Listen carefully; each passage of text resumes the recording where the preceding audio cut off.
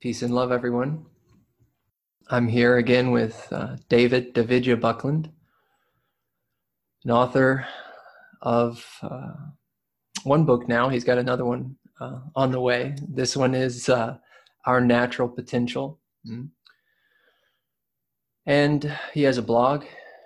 He is what I would consider a pioneer in the within the realm of cognition and description, and someone that I truly appreciate. So I'm grateful to be back with him again and witnessing the unfoldment of these types of discussions. So thank you, David.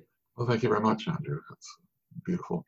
I thought it would be really useful to go into a little more about the topics of divinity and refined perception and so on that we've touched on previously. We shared that. But it's useful, I think, to distinguish the distinction between belief and experience. For me, when I was younger, I was brought up in a Protestant family. Went to church and Sunday school and so on as a child, and came to categorize words like God and divinity and faith and so on in the category of belief, and largely in a negative way. The idea of this vengeful old man sitting in a chair in the sky just didn't make a lot of sense to me, and I came to reject such things. But at a certain point, in my own experience, at a certain point, I became interested in Eastern spirituality, and I took up meditation, and actually after not all that long, meditation not only connects you with the consciousness within, but similar practices also, but there's a tendency for perception to refine, or to existing refinement to be revived again. Sometimes what happens, young children have subtle perceptions and so on, and experiences, but that becomes repressed as we become adults because it's rejected by the adults around us, or it's made fun of, or whatever. And so, for many of us, we move into a place of disbelief, or we might have drift into an agnostic kind of position that we don't know. We haven't made up our mind, and often because we haven't really actually spent a lot of time thinking about it. It's just what we heard when we were kids. It wasn't what we liked. But anyways, so I took up meditation, and after a little bit of time, subtle perceptions began to unfold, and I started to have experiences of what we would normally call divine or subtle beings. But because of that background myself, where I kind of rejected that kind of stuff, it was sort of like, what the heck is this? And there was a real what's the word? Not complete dismissal, because I was experiencing it, but I was pretty circumspect about it, put it that way. It's like, okay, what's this? But in this case, for me, a form of called Krishna showed up and pointed out a feature of the subtle environment that I hadn't noticed before, which allowed me to go beyond that into a deeper level. And actually that happened several times. Different forms of the divine would show up and point out some feature of the environment I hadn't noticed yet, and that allowed me to go still deeper. And I came to see the process as being guided, that there was a hand, and in time I experienced other types of beings and subtle beings, and that there's an important distinction here that I think we should make about subtle beings, or between subtle beings and divine beings. Yes. Very good point. Yes. There's, like an alligator is divine from a certain perspective, in the sense that it's an expression of divinity. but Yes. not all subtle beings are divine in the way that you're referring Yes, to. and that's a very good point. And one of the things is, if you go into the subtler levels, for example, you come to the level of first we have the physical experience, and then we have our emotional experience, and then our mental experience, and then the intellect and intuition, and so on, into more Mm. refined levels. And on each of those levels, there are types of beings, as I discovered from experience. There's different types of beings that reside. Humans between lifetimes, and angels, and people who are not cooperating with the process so much. They don't want to deal with their stuff, and so they become kind of more what I called at one point rabble. They're troublemakers, and sometimes attention seekers. Yeah. And so they can try and draw our attention, and because they're subtle, some people make the mistake of assuming that, oh, they're subtle, must be an angel, or Yeah. they're a guide, or some subtle being. And the advice I give around that is to pay attention to the feeling value, Hmm. because it's sort of on a mental, or like what we might consider dreams level. Some of them beings can take whatever form they choose, or they can create some appearance, or give some fancy name that might appeal to us. But if we pay attention to the feeling value, we can get a better sense of what they're actually about. Yeah. Um, Another that, helpful pointer yeah, along those lines is to expose or check in with another point that has some experience, just to reflect back to see if your seeing is clear. yes, right. And another value I discovered with the divine being, I felt that they had my back as well. Mm. Because Okay. when exploring on subtler levels, I mean, not that I spent a huge amount of time doing this, but just here and there it would come up, and I would be exploring some level. At one point, one of the things that's useful to understand about the subtle world is that it's what I call nested. That Mm. there's essentially worlds within worlds, Mhm. spaces within spaces, Yeah. and so there's what in the Vedic tradition refers to as lokas, or worlds, Mm. and so you can run into, there's kind of like the larger global space, and then there's spaces within that, and so certain types of beings will tend to congregate in certain worlds, or create a world of their group consciousness, and congregate there anyways. And so at one point, for example, I wandered into a space that was kind of a I'm not sure, a pretty sterile kind of plain that was kind of dark, and not much going on, no plant life or equivalent. And then I discovered that it was a place where the darker beings hung out. And as soon as I discovered this, they discovered me, because of the way of consciousness attention works. Mhm. They're very aware of a different consciousness in there. And also, what immediately happened was that the divine beings who were assisting, whatever, were there right away, and they knew how to deal with that kind of stuff. I was clueless about what to do, but they were right on it, and so I recognized that they also had my back. And so for me, very, very slowly, I learned to trust um, and appreciate and value what they could offer. I mean, I've always been a bit circumspect, because it's very easy to fool yourself, and you know have dream ideas about your invisible friend, like you were in a child. You can do an Yes. Yeah. adult version of that. Of um, course. so it's still, like you mentioned, getting outside verification and so on. I have had the opportunity to get outside verification of some of these, uh, not exactly objective verification, but some of these kinds of experiences. There tends to be somewhat common ways that they're experienced, but they don't always use the same names. They don't always appear exactly the same way, because of, I call it personalization, because it's kind of that field of mind and dreams and so on like that. There's that pliability of appearances. Um, Yeah.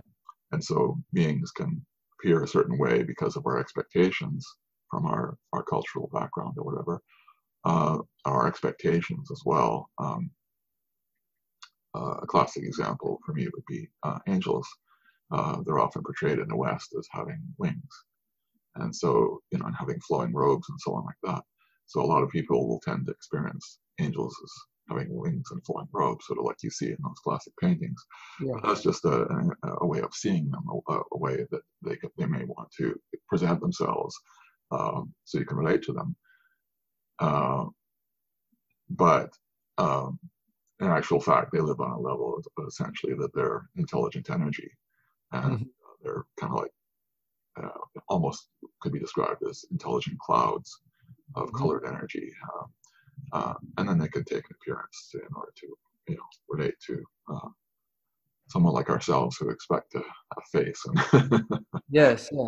and so on. But it's important to, again, it's important to see, recognize that that's an appearance and it's convenient for communicating, but it's that feeling value and the qualities behind that that's more important.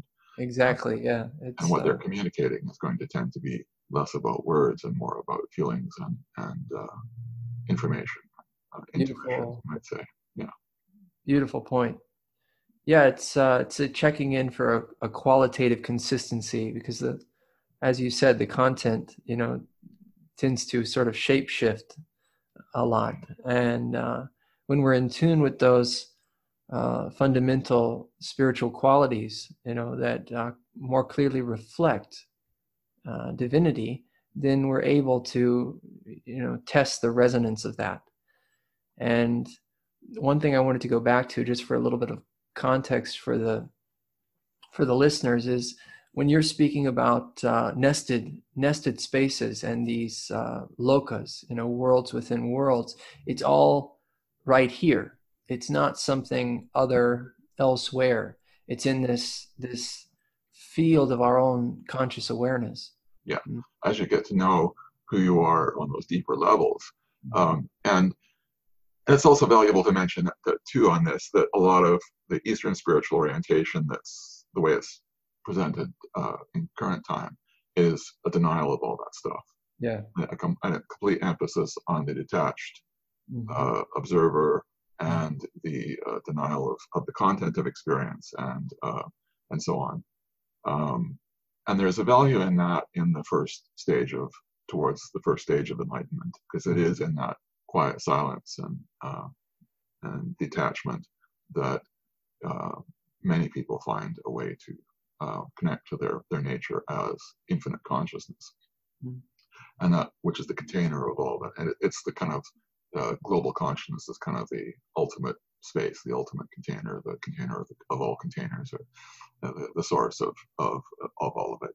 So getting to know that first, before you get too much into this other stuff, is very valuable, because it's very easy to get lost in other worlds and because there's, I don't know, I don't want to say infinite, but there's gazillions of possibilities of other worlds and that.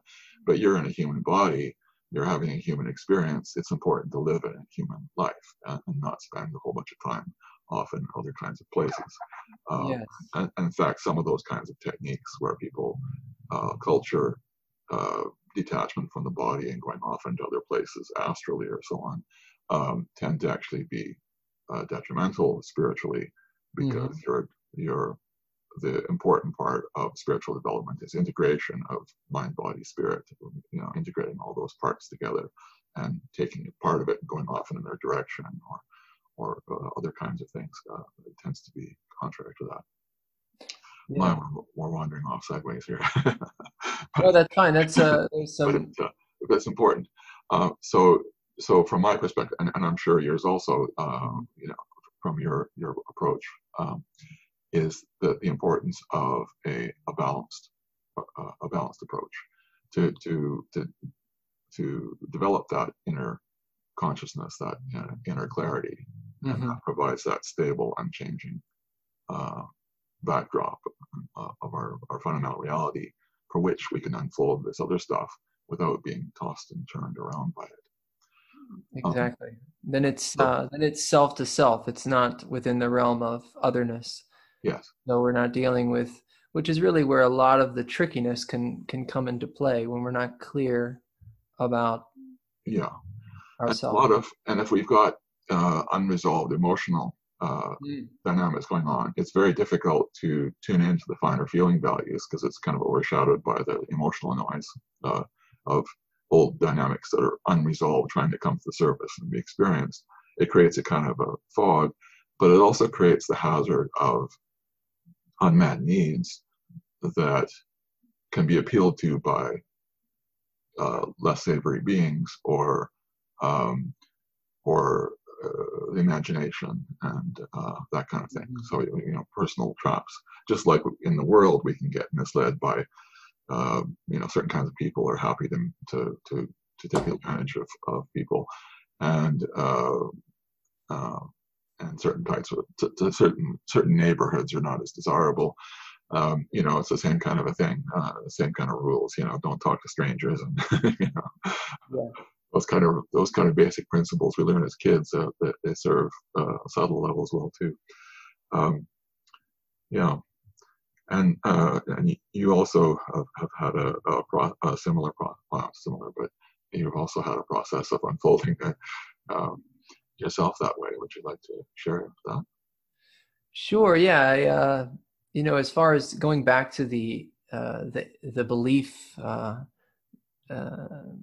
versus experience investigation, I also was not really steeped in a religious environment, but we went to church, every once in a while, and I think I was more encouraged to be involved with the youth group, and those kinds of things. But in terms of childhood tastes or experiences of something greater, there was a lot there, but there wasn't a context that fit what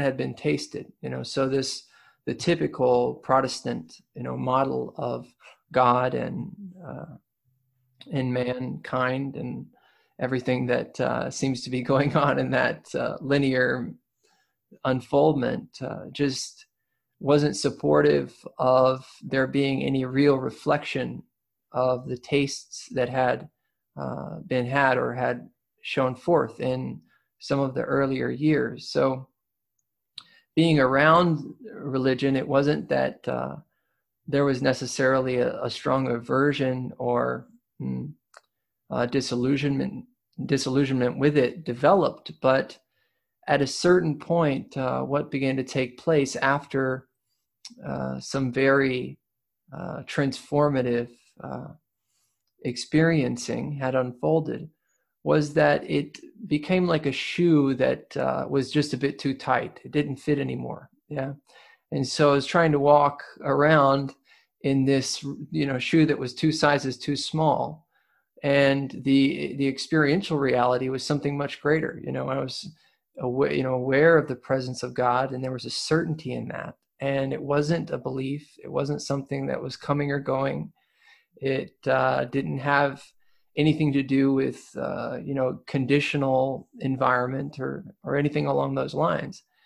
And at a certain point, I remember just being in this place of appearing to have a choice, to either continue to kind of go along with this or to step out of it. And that step out of it was taken, but it wasn't taken in a way that was, kind of pushing that off as being false or anything along those lines, but just kind of holding it in a broader understanding, a broader recognition of reality, and then exploring some of the Eastern traditions. By the time that started to take place here, similar to yourself, it was already what these scriptures were talking about was already blossoming forth as an experiential reality. So I wasn't reading things and then saying, oh, what's that about? When I read a book like the Bhagavad Gita or the Upanishads or something along these lines, there was an inner knowing. I knew what it was pointing to because that was what was shining forth here. And I was really, blessed in that respect to, by the time I encountered lots of different sort of cultural perspectives, there was enough flexibility, enough fluidity to kind of move between them and recognize the universal underlying truth that was present in all of these. Yeah. I have myself come back to some of that myself too. I've been studying world religions and Yes. Yeah. became ordained as an interfaith minister and so on.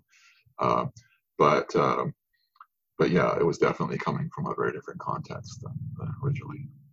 Yeah, it's what's fascinating about it is that even though, we seem to come from two different contexts, we kind of are here together sharing in this unified recognition of the truth of what we are and exploring the same topics, which are very relevant for both of these points of experiencing. So it just goes to show that no matter where it is that we're coming from, and no matter how tight we feel our background is, or whatever it is that's appearing as the content of our history, the possibility or the potentiality is that it can blossom forth into a very full and comprehensive recognition of what reality is.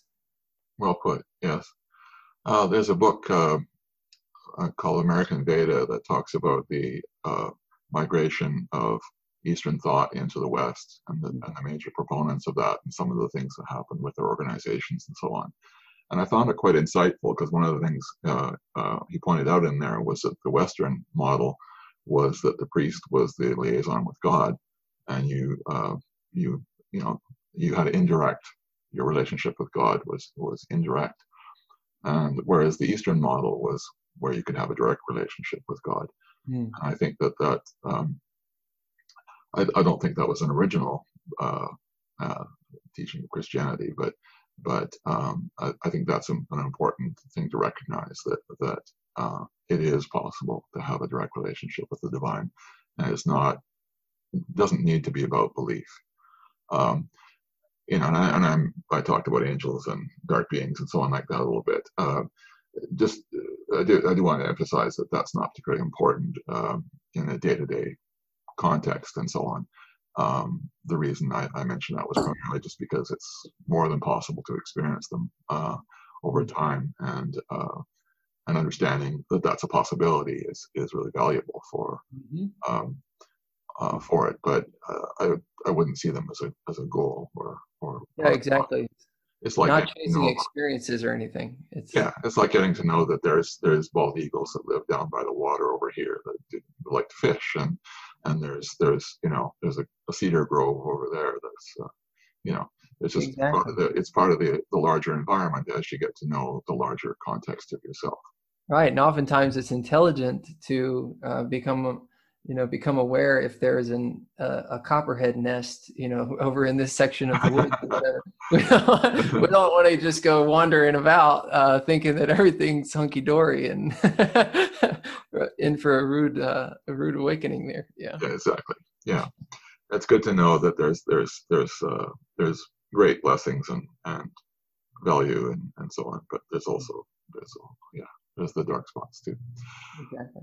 Yeah, and another aspect of this too that's we've touched on in previous conversations, but in case they haven't been heard before, and that is what's sometimes called the masculine and feminine aspects of the path.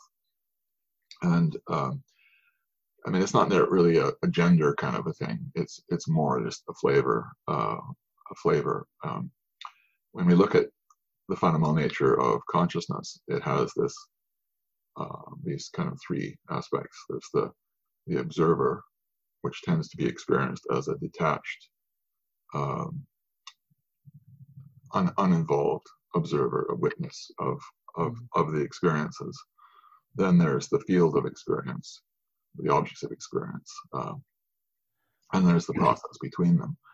And generally speaking, earlier on in the process, that observer and observed dynamic is like a masculine and feminine duality.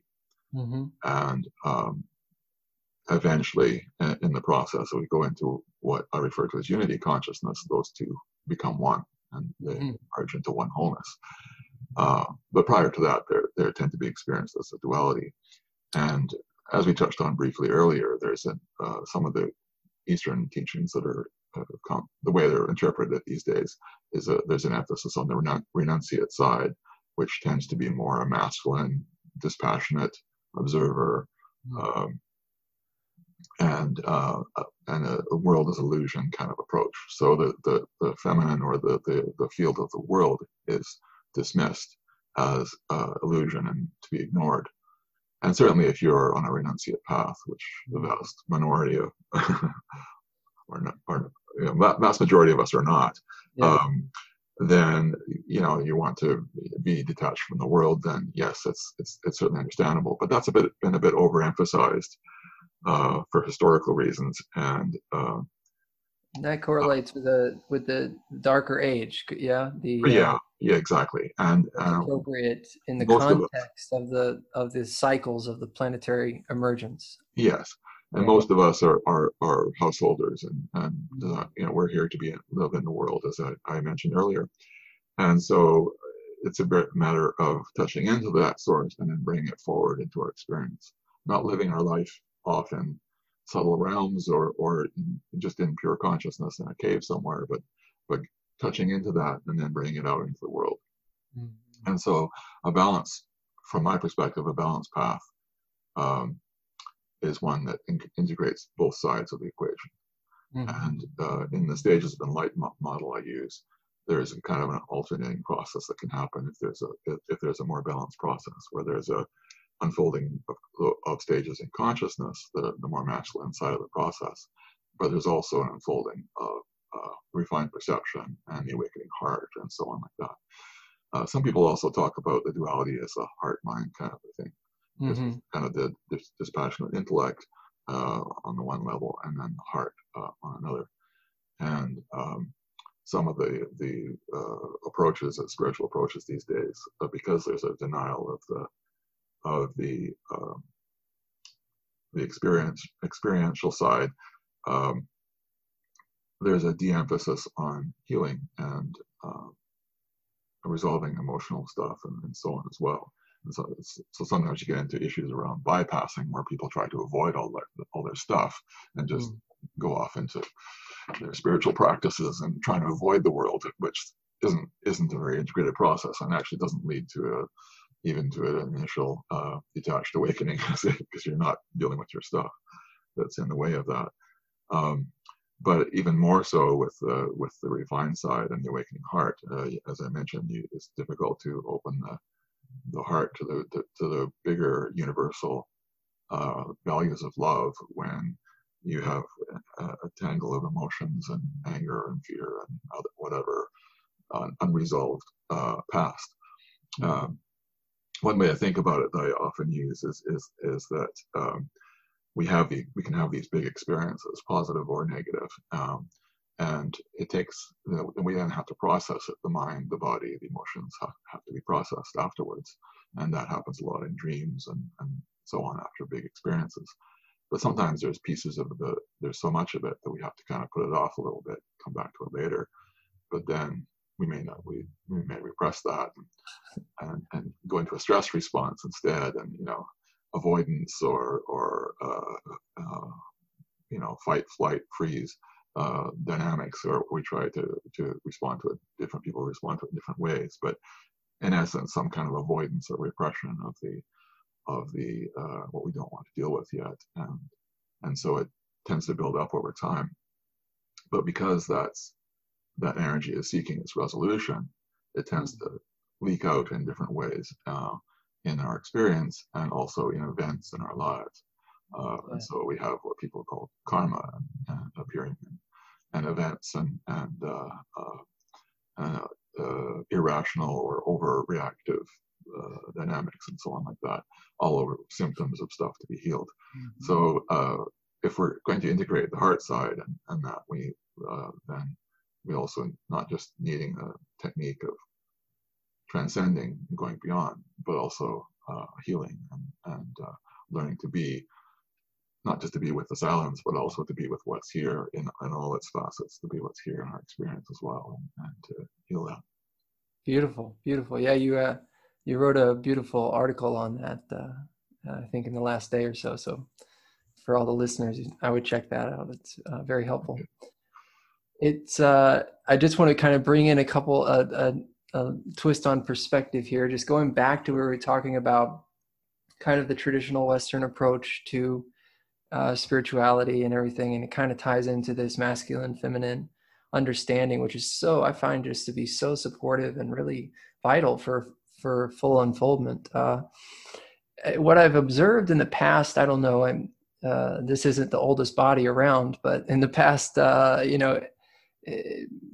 or 6 years, is that there has been a shift collectively, even within the realm of Christianity. When I look out, there's these grace-based churches that are springing up all over, particularly here in the South. And it's kind of this new approach that lets go of the rules and the regulations, and even lets go of hell sometimes, the idea of being punished or put away or anything like that, and start stepping into this kind of more feminine approach to the whole presentation of that particular religious flavor. So it's really fascinating. And I know that it correlates with what's taking place collectively, and it also... I'm seeing a similar thing at the Science and Non-Duality Conference, where they're talking a lot more about the heart and about embodiment, and it's still not fully flowered yet, but there's a lot more about actually living it in the world, and about being real and of course, and similar, yeah.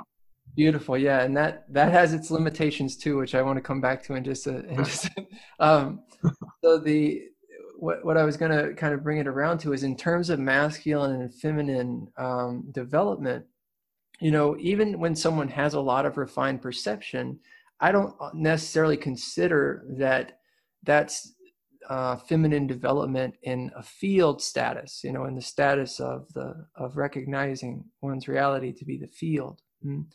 So I think it's important to kind of make a little bit of a distinction there, in the sense that we could be working on a lot of kind of emotional healing or different areas, but in terms of actual shifting into a new recognition of what our identity is, the masculine feminine actually refers to the aspects of the field. Yeah, you would agree with that? Yes, yeah. You make a good point, because, for example, what I was talking about with my inner debate and those early experiences of the divine and that kind of stuff, all that happened quite a long time before I woke up spiritually. So it was on the level of experiences, experiential. So it was a value, and it was much superior to just belief. It was a direct experience. So what I used to say at the time was, if somebody asked me if I believed in God, I would ask them if they believed in strawberries. Right. Exactly. It's like it's obvious. I mean, it's not a question of belief if it's your direct experience. And but for some people, that was they understood that, and some did not. But there's a very big difference between that and and it being the the masculine and feminine. We're talking about that on a much more fundamental level. Yes, exactly. And part of that process, but it's yes, of course, it's a part, but it doesn't necessarily spell kind of the expansiveness to which we're pointing towards, or we're sort of sharing it. And one thing that's fascinating also, and that's what I love talking to you, because you're really one of the only ones that I can kind of deeply talk to these things about. Is that what I've noticed recently in some of the shifts that I'm observing, is that there's more of a feminine qualitative dominance to the shift. Yeah. So this means that there's actually the recognition of the vibrant fullness of the field of self-observing or self-consciousness. And then the awareness, the seer aspect is recognized after that. So the sap aspect, what's been called the colorless sap, actually oftentimes is being recognized first, and sometimes an actual shift into the recognition of that as self is shining forth prior to any recognition of one's self as awareness. Now, of course, they're not separate, so it's always there, but it doesn't click in until after this. So it's almost like, divinity is really pulsing forth this new qualitative presentation within the field. And I think it kind of ties into what I was saying about Christianity on some level, and Yeah, just our collective. that's actually quite significant, Yeah. because we've been rising out of a darker age and Mhm. into a higher age of light.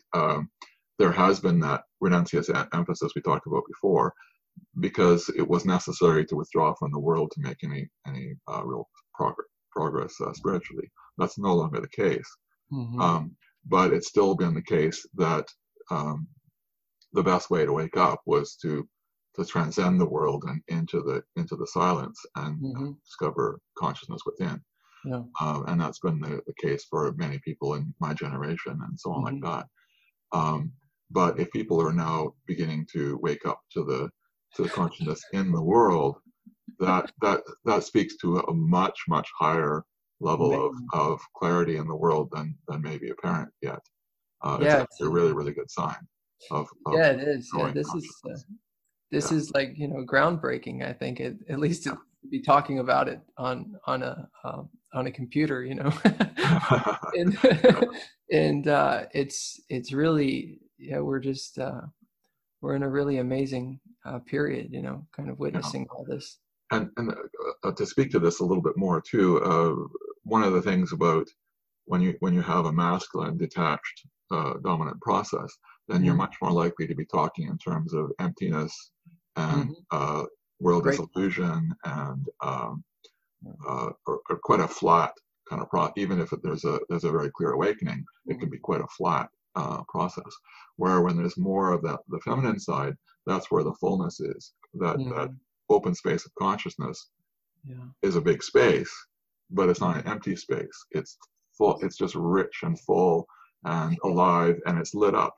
And Yes. it turns out, I used to think that it was the aliveness of consciousness that made it lit up, but it actually turns out to be essentially divinity Greatness. beyond that that's leaking through into it. Yeah, that's But what's so yeah. funny is that it's almost like when that reveals itself, it's like, duh, that was it.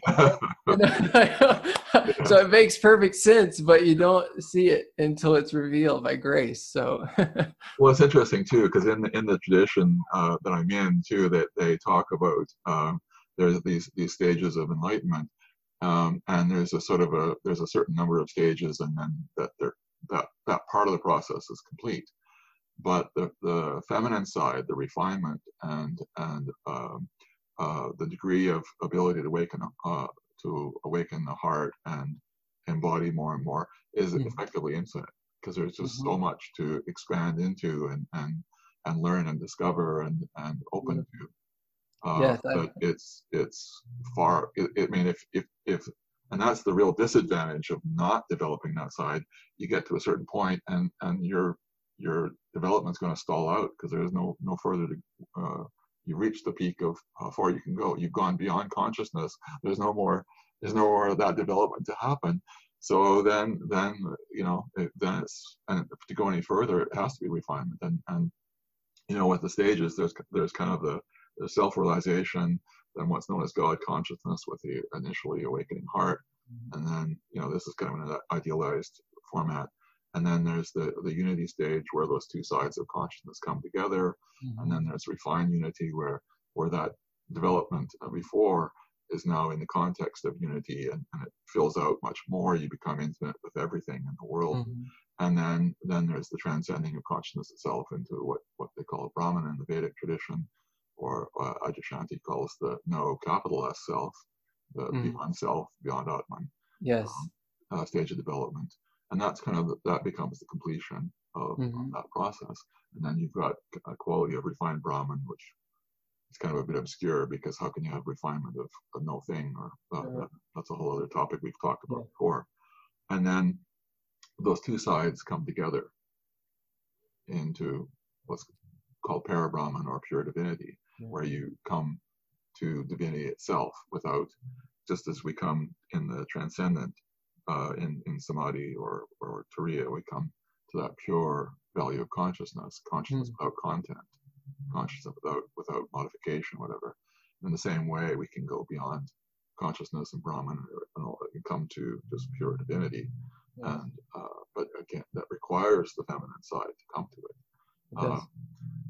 And there's some of the old texts, when they talk about masculine and feminine, they talk about expressions like Shiva and Shakti. Mm-hmm. And there's often an emphasis on Shiva, but Shiva is dead without Shakti, because Shiva is the power of life, or the power in general, and the movement and the flow. Shiva is just stillness, silent observing. He brings alertness to the game, but that's it. Everything else comes out from the feminine. Beautiful. Yeah, I'm reading a pretty kind of interesting, a rare book, I would say, on some levels, called the Radha Tantra, and in it there's a similar line to what you said, but instead it says, without Shakti, or without this particular form that it's referring to of the Divine Mother, Brahman is like a dead corpse. So instead of saying Shiva, it even says that Brahman is like a dead corpse, without the activation of that which presents the self, the Atman, as the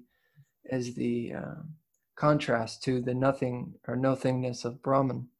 And that's what becomes clear when there's clearing that's taking place. And that's essentially what Tantra is all about. Is that the Shakti side, a part of it. And it's interesting, in studying the tradition that I've studied in, which is in the Shankara lineage, which a lot of the time appears to have emphasized the renunciate. He revived the monastic tradition in India, and was a monk himself. But he revived the whole thing, and there's a point in his life where he goes through the more detached, consciousness is everything kind of period, and then he has there's a story that's told where he's walking along a river and his shoe gets stuck, and he can't get his foot out of unstuck, and he sees a washerwoman crossing a nearby bridge and calls out to her, and she responds that it's all illusion. And he realizes it's the Divine Mother. Mm-hmm. And he writes this beautiful poem about the Divine Feminine and so on, and he realizes in the second part of his teaching, he realizes that he brings out the divinity part, the feminine side of it. And but a lot of what's been taught of his teaching in the West these days, the new Advaita teaching, it emphasizes an aspect of his earlier teaching and doesn't bring out his later part. He also talked about, they have a thing they talk about in another version is from the Sankhya tradition. They have the duality is known as Purusha and Prakriti, the kind of equivalent to the Shiva value and Shakti. The Prakriti means nature, and nature is composed of three fundamental qualities of Sattva, Rajas, and Tamas. It's essentially kind of purity and clarity, movement or fire, and inertia. And what he observed, what he observed was when inertia is dominant in our physiology, we experience the world around us as solid and real. When Rajas becomes dominant, which is quite common with spiritual practice, because Rajas is transformation also, is that the world comes to be seen as illusory. And that's often taught as the truth, but it's actually a transitional experience. And then when Sattva becomes dominant, which comes from that refinement and also Soma, which is a whole other topic, but an essential, purely a feminine kind of thing. Then with Sattva dominant, we experience the world as divine play. So we can't come to recognize that the world isn't an illusion; it's an appearance which has a deeper flow that's going on. So the surface is illusory, but what's underlying that is not.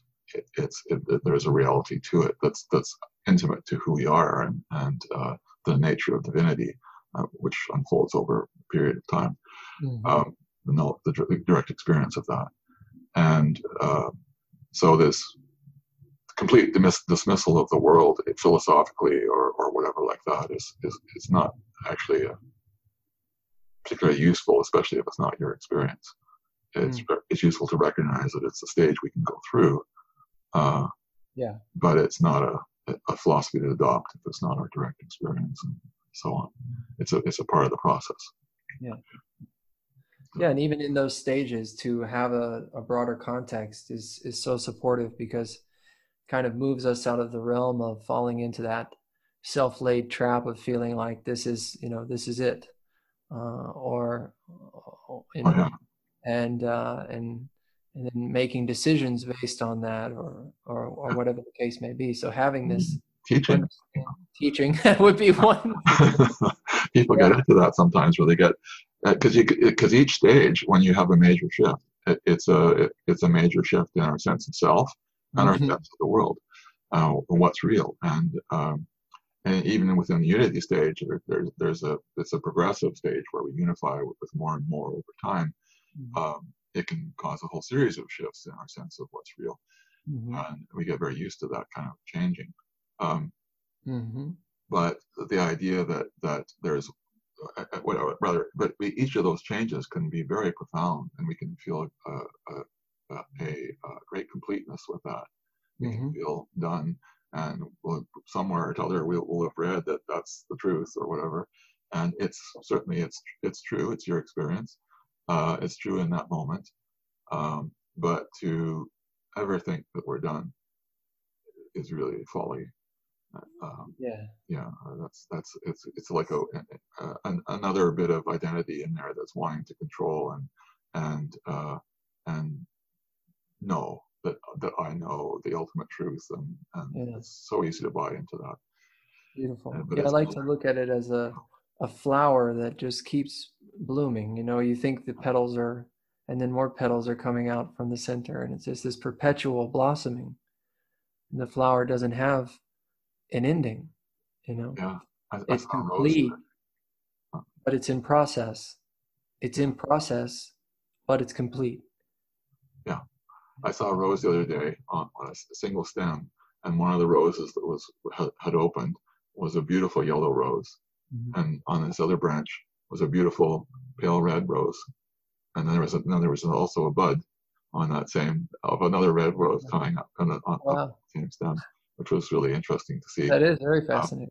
It's very curious to see, but but even on the same branch, there's different expressions and at different stages of expression. So it's nature is like that, and to ever think that we're done is inertia. It's preparing for dissolution. Yeah, in that sense, we never really started to be done in the first place. So. Yeah, it's interesting how it all ties into what we were talking about with the collective, and how things are kind of really shifting. And I think more and more what we're going to see, and what I'm observing is these, even tastes of radiance are starting to shine forth in early stages, or even regular tastes of radiance are starting to shine forth even pre initial shift sometimes. So it's really miraculous. And there tends to be here in this teaching, there's an emphasis on devotion, in the flow of devotion, and devotion to truth, not necessarily anything in particular, although it can direct itself in certain ways. But that level of devotional flow also I see becoming more regular, in the field of activity, as we're witnessing this enlivening within conscious awareness. And when we look at some of the models of the different, at least what is present in writing that kind of describes different ages, we see that oftentimes human beings were just naturally devotional towards each other. It was an expression of devotional relationship. The heart was open to touch the feet, to acknowledge according to the Dharma and the structure and everything that was in place was just the way that life was, And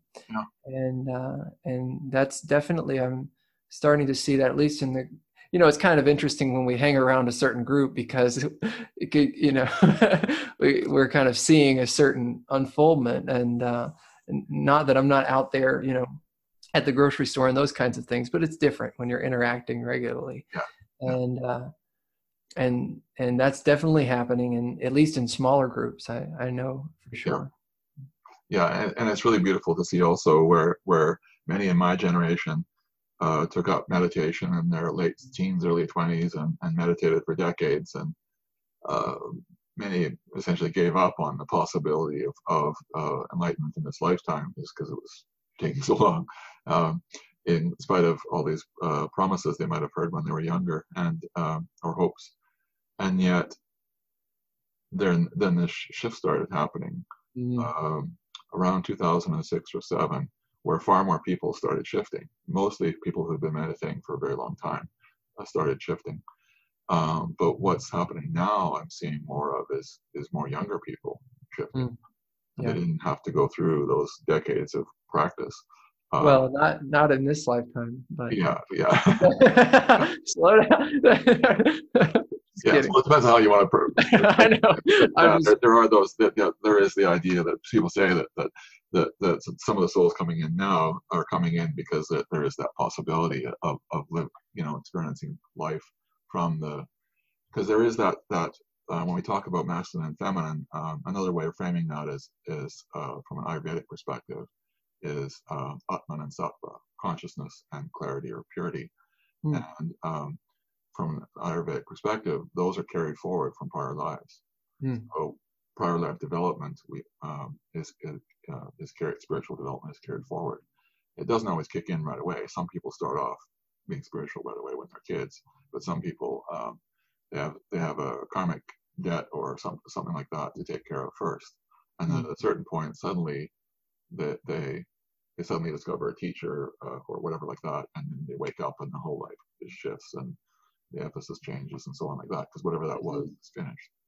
Another interesting phenomena, which is what it is. There are actually a significant, relatively significant portion of incarnations now that actually they, in order to incarnate out of sort of a call and response situation, they've taken on a portion of collective karma. So they weren't bound to this planetary cycle karmically, but they took on a portion in order to incarnate. Yeah, it's actually interesting. I hadn't recognized this before my own process. The dynamics were such that I did end up discovering either some aspects of the karma in my life didn't make any sense from the nature of my life, and so I ended up discovering some prior lives, and that made a lot of sense. It's certainly not a necessary part of the spiritual path, but for me it was an important clarification of what was going on and what this life was about.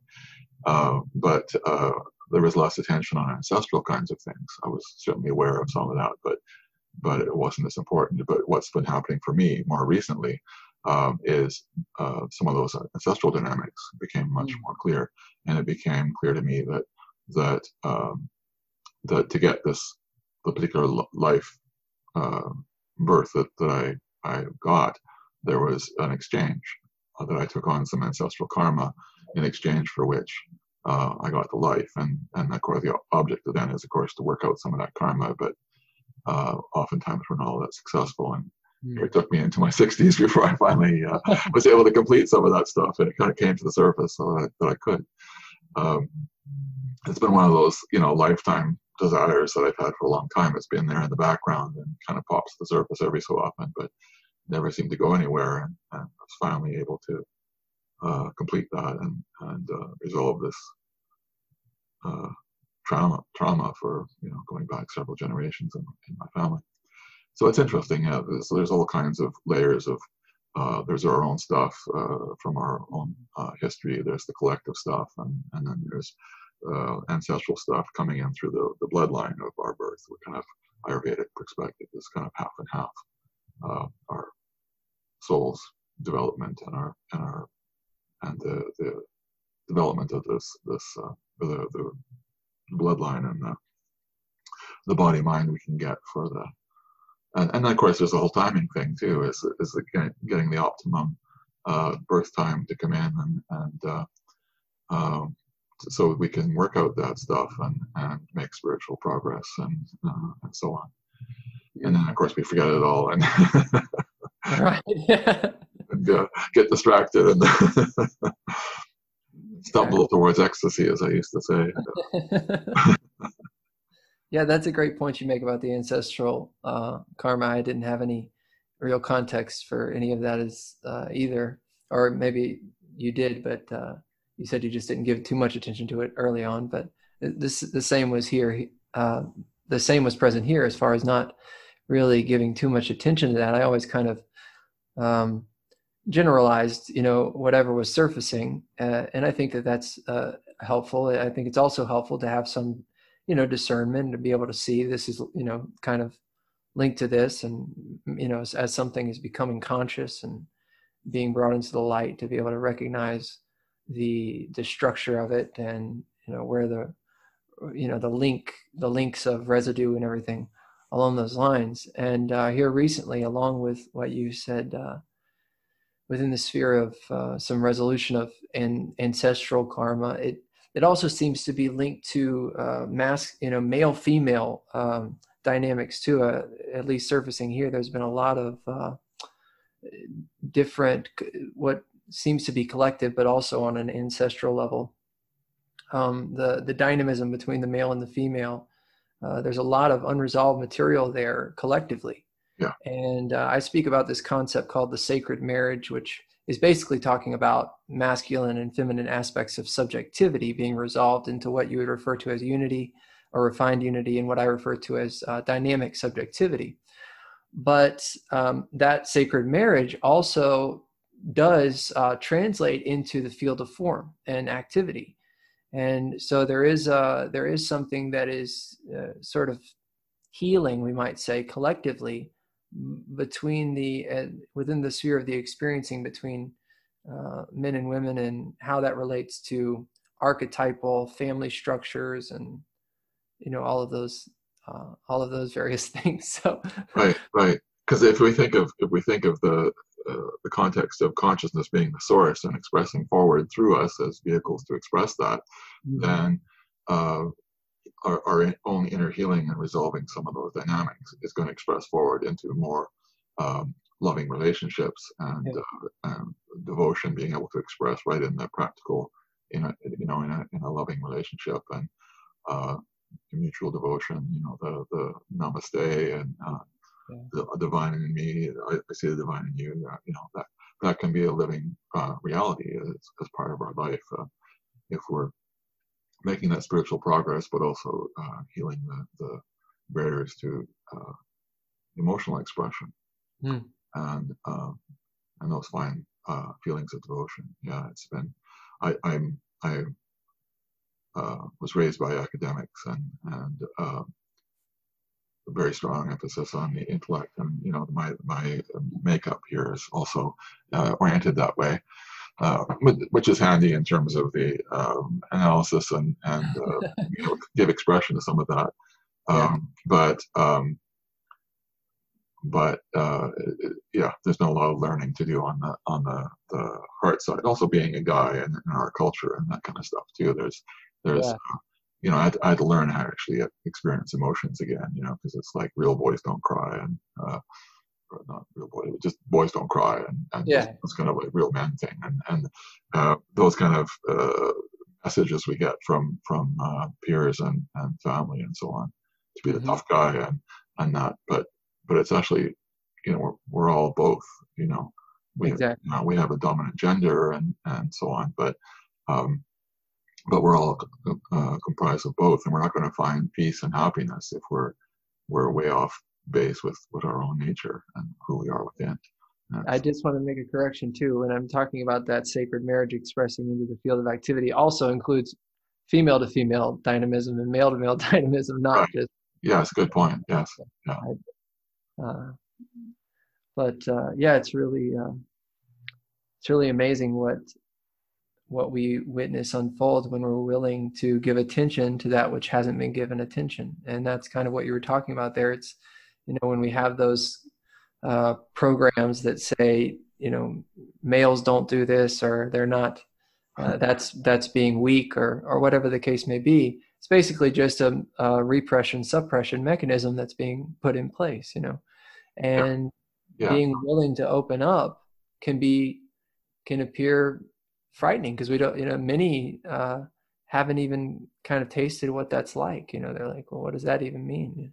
Yeah, well, one of the things for me here was huge, which took a long time to become conscious of, was I had this really strong provider meme that I needed to be the provider, and that was reinforced by the way, my father died when I was quite young, and there was there's ideas of what a male is supposed to be were more ideas than a direct example in that kind of way. Mm-hmm. And so I had this really strong thing about being a provider, but I didn't recognize that. And so at a certain point in my spiritual growth, post-awakening, it was basically organized to put me in a situation where I couldn't, and so my work, I left a business scenario and started my own consulting business, and tried several versions of that. Nothing ever went anywhere. And he sort of went through this whole dynamic of attempting to make it work, and having it not work. And yet money was never a problem. Money would just show up from whatever. But I would, I kept on, wanting it to be a certain way, and there was a real strong thing in there about that. And gradually it broke down, and then finally when it resolved to a sufficient degree, then it just kind of broke open, and then I was able to do what I was supposed to be doing here, and and it just worked, but it took a while. There was, there's a quality of trust that has to be in there to trust. And when we've had experiences that, we interpreted to be not being supported or whatever, because we were wanting to do something different than life wanted, or thought we were supposed to be something different than life wanted, we can develop these a lack of trust in being supported by nature of the world, others. And so there's a relearning and coming back in tune with who we are, and there's a relearning to trust. Also coming back to the beginning of our conversation, learning to trust what's showing up in the experience, and on that level as well. Yeah, that's a great point, because I think many human beings kind of are within the realm of trusting things that really aren't trustable. So, our trust can oftentimes go towards things that are subject to fluctuation, change, and they're really unstable. And that's kind of like what we're seeing, we've been tasting collectively, I guess, for this year on some level.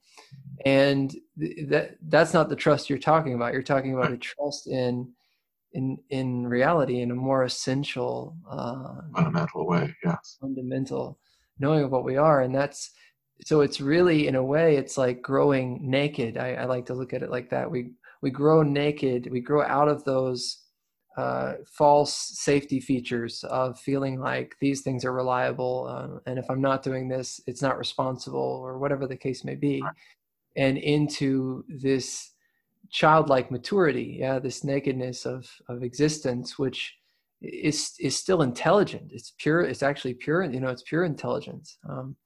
But it isn't fixed. It isn't fixed and planned and detailed and laid out necessarily in the way that oftentimes the mind would like for it to be. Yeah, and yet there is a beautiful intelligence to it, but not necessarily an intelligence that we can recognize, because it's an intelligence that isn't about us as an individual, because that's somewhat delusional, that we're separate in any way, but rather an intelligence that's doing all of it simultaneously, and matter of fact, is doing all of it simultaneously in all time, all in the moment, so it's so vast that some personal value of mine could never. And not at all, right? Yeah.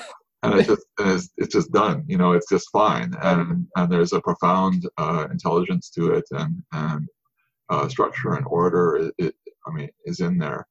I Mm-hmm. mean, on the surface, it can seem like chaos and so on like that. But it's perspective. It's just about perspective. And when we step back into our deeper nature, then the deeper levels of reality unfold. And I mentioned earlier on about consciousness having those three aspects: the sort of the observer and the process of experience. The process of experience in there is what creates experiences. We don't create our experiences. It's that process that's in there. What happens for us is how we interpret our experiences, how we respond to what happens. That's where free will plays out, where we get into trouble, or we work well with it.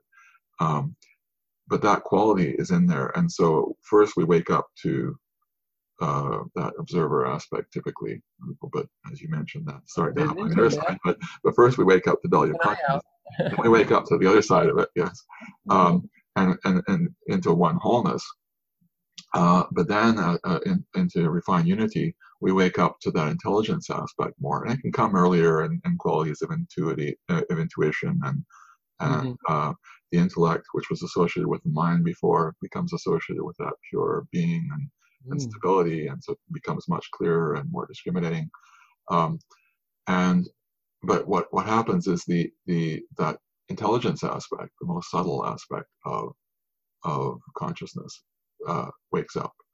And so when we have an experience, it comes not just the experience, but the intelligence of the experience, what the experience is about, its nature, its qualities, and so on like that.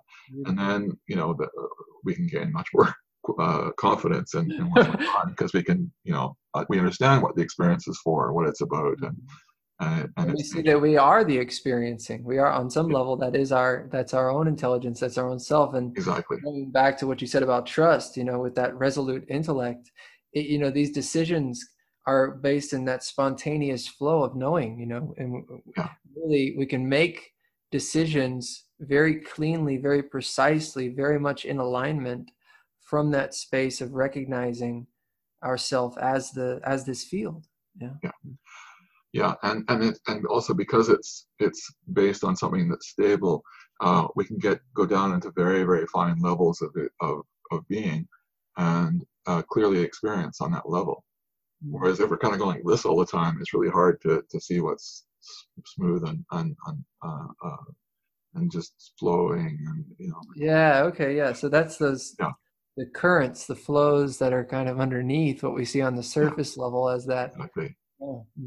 And I also found too that you can actually kind of see a simultaneity of that in the way that it's coming through, and the experiencing begins to show up as a lively radiance. The radiance is lively, and all of the flows are self. It was like physics says that the world around us is constantly being recreated in every moment, and we can directly experience that. And it is flowing and aliveness and so on like that, and it's just recreating it every moment. I did want to mention one thing though, is both of us have been using visual language. Both of us are more visual, but it's important to understand that people aren't necessarily going to experience in a visual way. Some people are more oriented towards sound and vibration on that level, and some are more oriented towards feeling and more somatic and bodily sensations and so on like that. And so the divine may initially unfold for us as profound feelings, or just a sense of immense presence, and so on. And someone who's more visual, the visual sense is associated with the mind, just in terms of which levels function, how they interrelate. And so someone who's visual tends to put things into words more easily than someone who's maybe on a feeling value. It's maybe harder to give. So poetry might be a vehicle for that, or song, but it's hard to put that into words. But it's not necessarily. But if you, of those three I described, seeing is actually the most surface value of it. Yeah. But Yes. those flows and fine vibrations are actually much more subtle, and more profound. So there's not a one. It's not that one is more superior or weaker, or they each have their own qualities and advantages. Yeah. And part of that unfolding is that we can start with our default uh, way and then open up into the other Beautiful. Yeah, that's what I was just going to say, that they're yeah, not yeah, to the exclusion of the others, right? And yeah, there's a yeah, the capacity is for all yeah, three of those levels that you described to be present on to yeah, some degree. yeah. Where for me, the feeling level was less more plugged up. Work was needed on that level. So the divine showed up on a visual level to show me things, because I wasn't going to get it on a feeling level at that point. Beautiful. Yeah, and that goes back to the clearing that that you and I are both always talking about. Just giving some attention where attention is due, and how valuable that is in this unfoldment. Yeah, Um, and there's everybody one. has and everybody has their unique combination of. That's one of the things that's important to understand, is we're not all supposed to be the same. The whole idea of there being separate points of experience in this one wholeness is so all the detail can be brought out. And Hmm. so each of us are designed slightly different mixtures of emphasis of laws of nature, so that we're going to experience the world in a different way. And we're going to have a little bit different perspective. We're a different point in that wholeness. And it's by all of us together that wholeness becomes greater and more complete. And so each of us has qualities to bring to the whole, and ways of experiencing. So there's our own uniqueness is not a mistake. It's essentially why we're here. uh, Beautiful. and yet we have that one common underlying reality as well.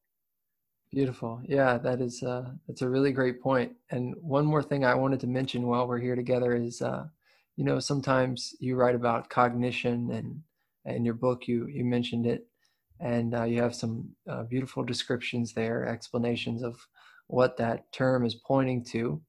And many read your blog and are able to tune into those cognitions that you're describing there.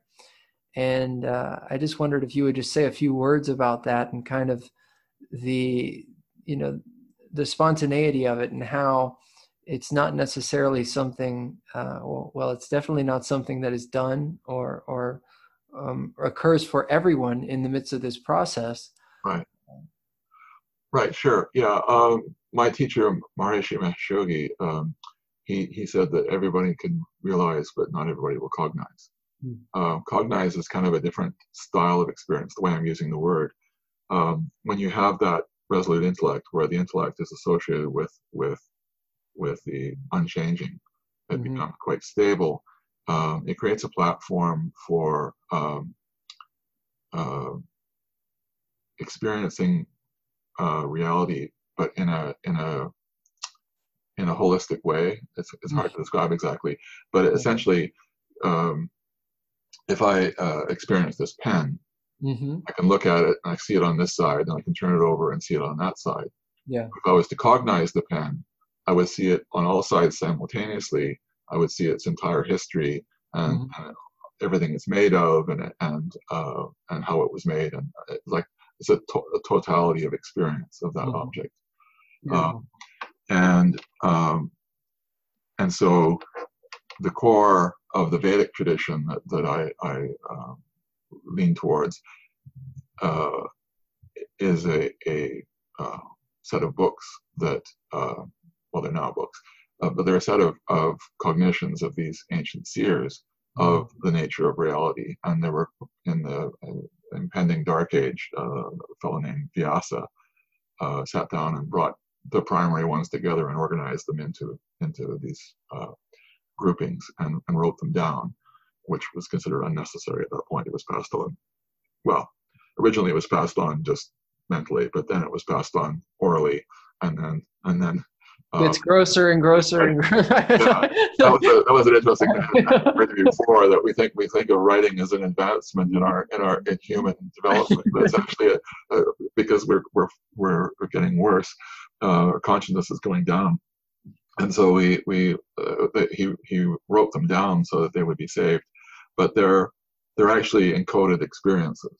And so the Vedas exist in kind of like the idea of the Akashic records is kind of like this. There's a more subtle level where there's these core. It's kind of like a blueprint of creation.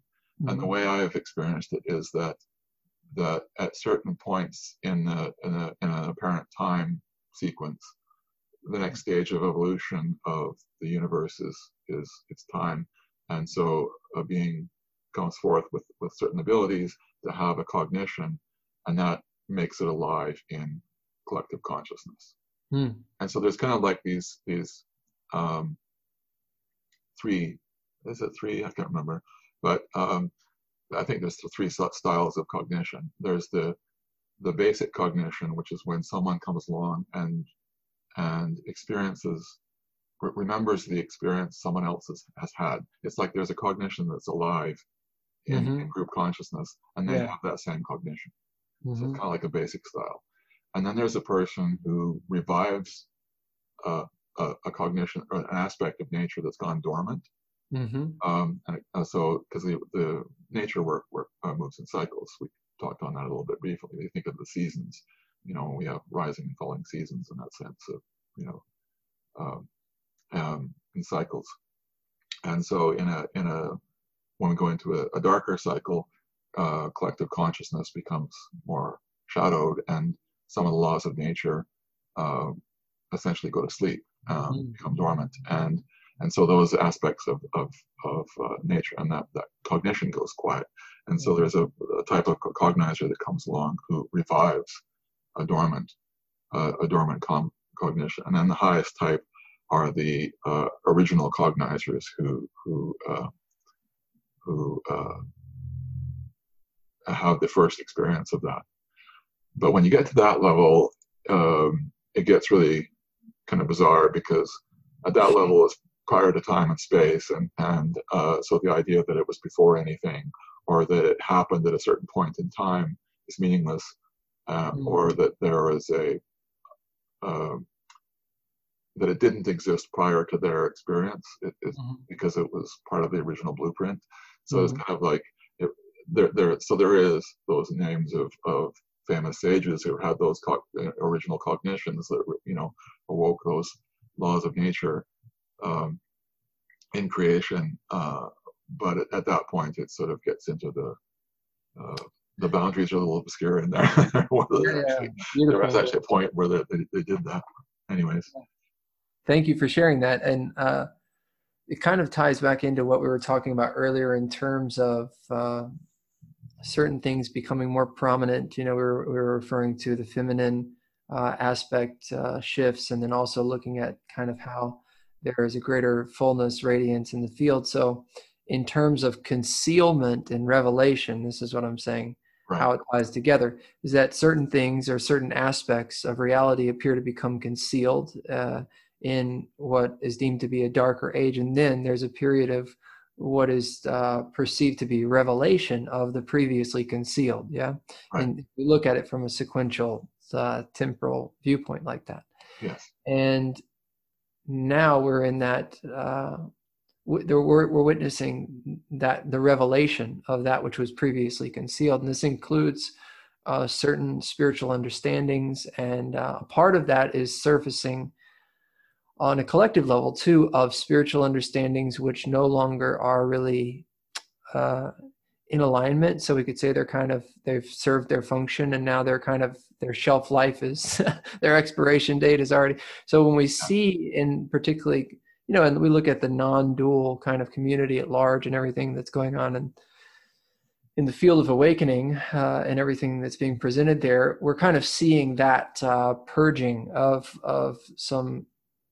some things that were in place and effectively and efficiently in place, and now through this process of revelation of that which was previously concealed, kind of being pushed out in a certain way. But that means that they're seeming to have, some activity on the surface, kind of bubbling there, or they're being upgraded in some way. Or they're being upgraded, exactly. Yeah. So it's not necessarily, kicking them out or throwing them away with the expiration date 3 months old, but that there's a new version. Yeah, totally. Of course. There's some of that as well, though. Yeah, both. And the reason I brought up cognitions is, you here there was no context for anything like that. I wasn't kind of informed in the way that you were in that sense, and well, a lot of this is nobody taught me about the 3 stages. Okay. That became clear in.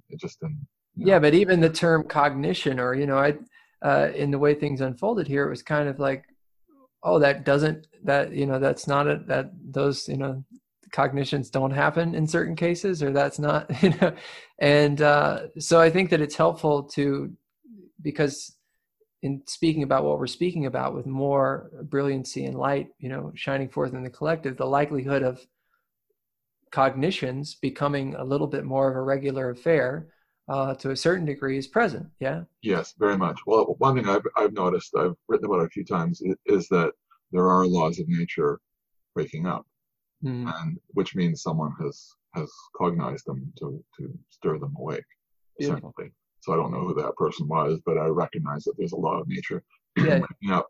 And then there's the second stage of that. I saw that where the awake law of nature then integrates with existing laws.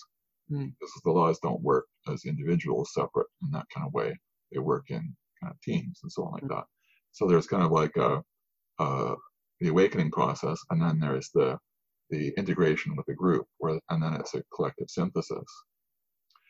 And then now there's a new thing that's happening that I've been seeing much more last year. I first started noticing, where when someone is able to embody pure divinity, because everything that's outside is inside, right? It's because our apparent physical individual body is also cosmic. It's a cosmic body of all bodies, and all the bodies of everybody, and all beings, all insects and angels and everything. It's all in here, and out there is in here. It's both ways. So when we start to embody pure divinity, it's kind of like the body is filled up with white light, kind of a thing. But that happens earlier as well, because there's qualities at earlier levels where that happens as well, different types of that. But it's like on another whole nother level in the post-Brahman stage, and essentially what that does is it immerses the laws of nature in our physiology in divinity, and so they're having spiritual awakenings as a result of that. And so what I saw, that started last year, and then there's been a whole lot of purification going on since then, because it's like, it's just like when an individual wakes up spiritually, there can be Ajashanti called the honeymoon. There could be a nice pleasant period, but then you've created this big open space, so anything that hasn't been healed or resolved yet rushes forward to be seen. And it really varies by person, but sometimes people go through a real wave of purification. That's kind of happening on the collective level at the moment. So there's a lot of stuff rising to the surface to be seen and cleared. So it's a good thing, but it's a lot of people don't understand that that's what's happening and don't know how to heal or let go, and so it's creating a lot of drama and fear and and so on. Now the other part of that process too is that when those devas are waking up in the local experience, then that awakening falls back into the collective, their collective value, because it's sort of like there's these point values that express forward as this physiology, right? But they're also collective. The laws of nature are all collective, and so that awakening happens in the apparent local body, which is cosmic, falls back into the cosmic, and then expresses forward into all forms. So it's a whole other level of waking up the whole that's started to take place now. So it's not just individual lighthouses waking up and raising the collective consciousness. And because it's the same consciousness for everybody, all boats are lifted. Yeah. Now there's another value that's taking place where not laws are not just waking up from slumber, they're spiritually waking up. And so then they're going to go through whatever the deva version process of what we talk about is, and that they're part of the same group of consciousness also, and so it's raising that up from a whole other level.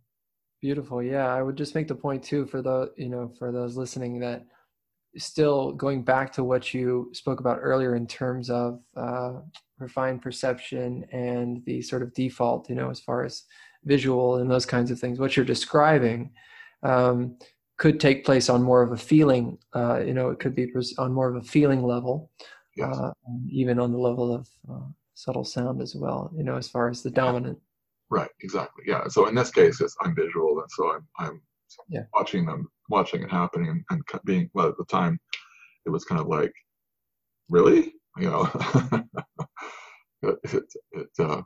it's not kind of the anything I'd heard of, or it hasn't happened for a very long time. So I guess but it's a new thing that's taking place, because it's not. There's a bunch of people that are in there, and one of the things that happened. There's kind of in the stages of enlightenment. There's kind of like there's a pair of three sets. So there's self-realization, God consciousness, and unity. Then the refinement of that, and then there's the Brahman, refined Brahman and para-Brahman, and they're kind of similar in certain ways in terms of the process. And the unity has several stages, as I mentioned before, and so does para-Brahman.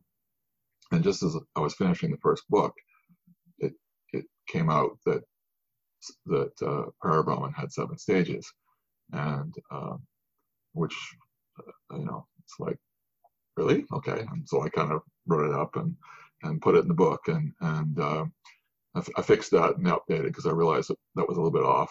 My understanding, there wasn't enough clarity to get it quite right in the first version. So I've refined that a little bit, and then updated where I have it on the website as well. Yeah, we just keep updating. So that's unfolding. Yeah, my states of consciousness thing. I've written 3 major articles on that, and I replaced the first one because I'd rewritten it so many times. It was, I got more clarity, and because I had these concepts about what it was supposed to be like, and so on, and then as more and more people that I knew or spoke to me about it, or I saw them going through the shifts or whatever.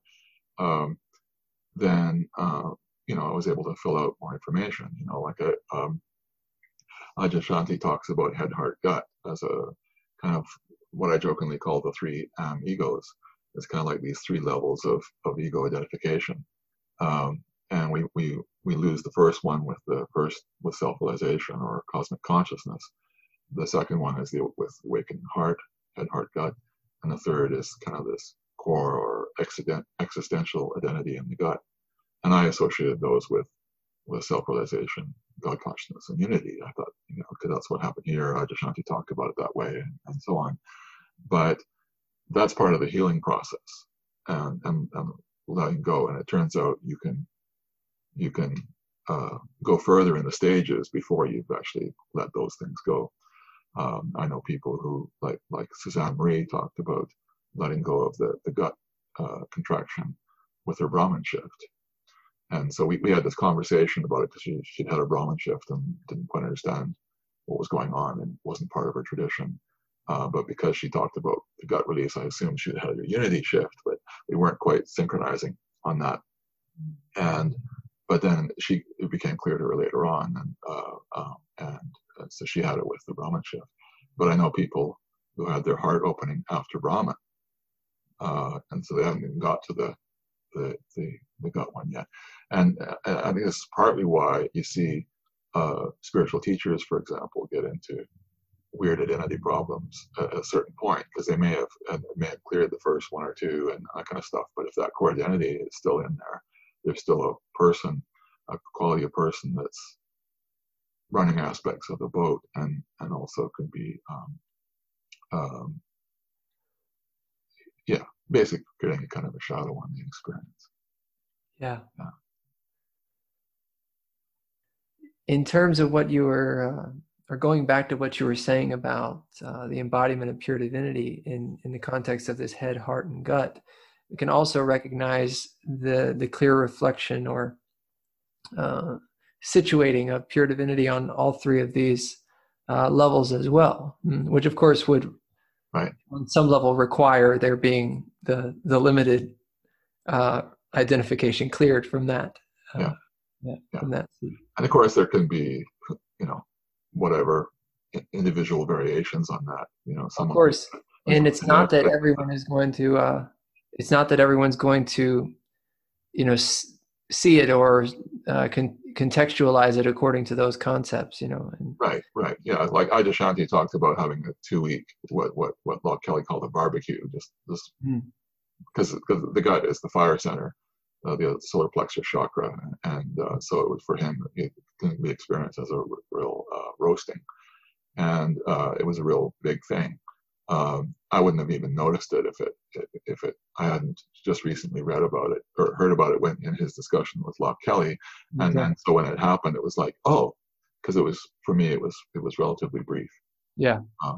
And it depends on what clearing had already been done. However, I mean, saying that, I can also note that there's been a considerable amount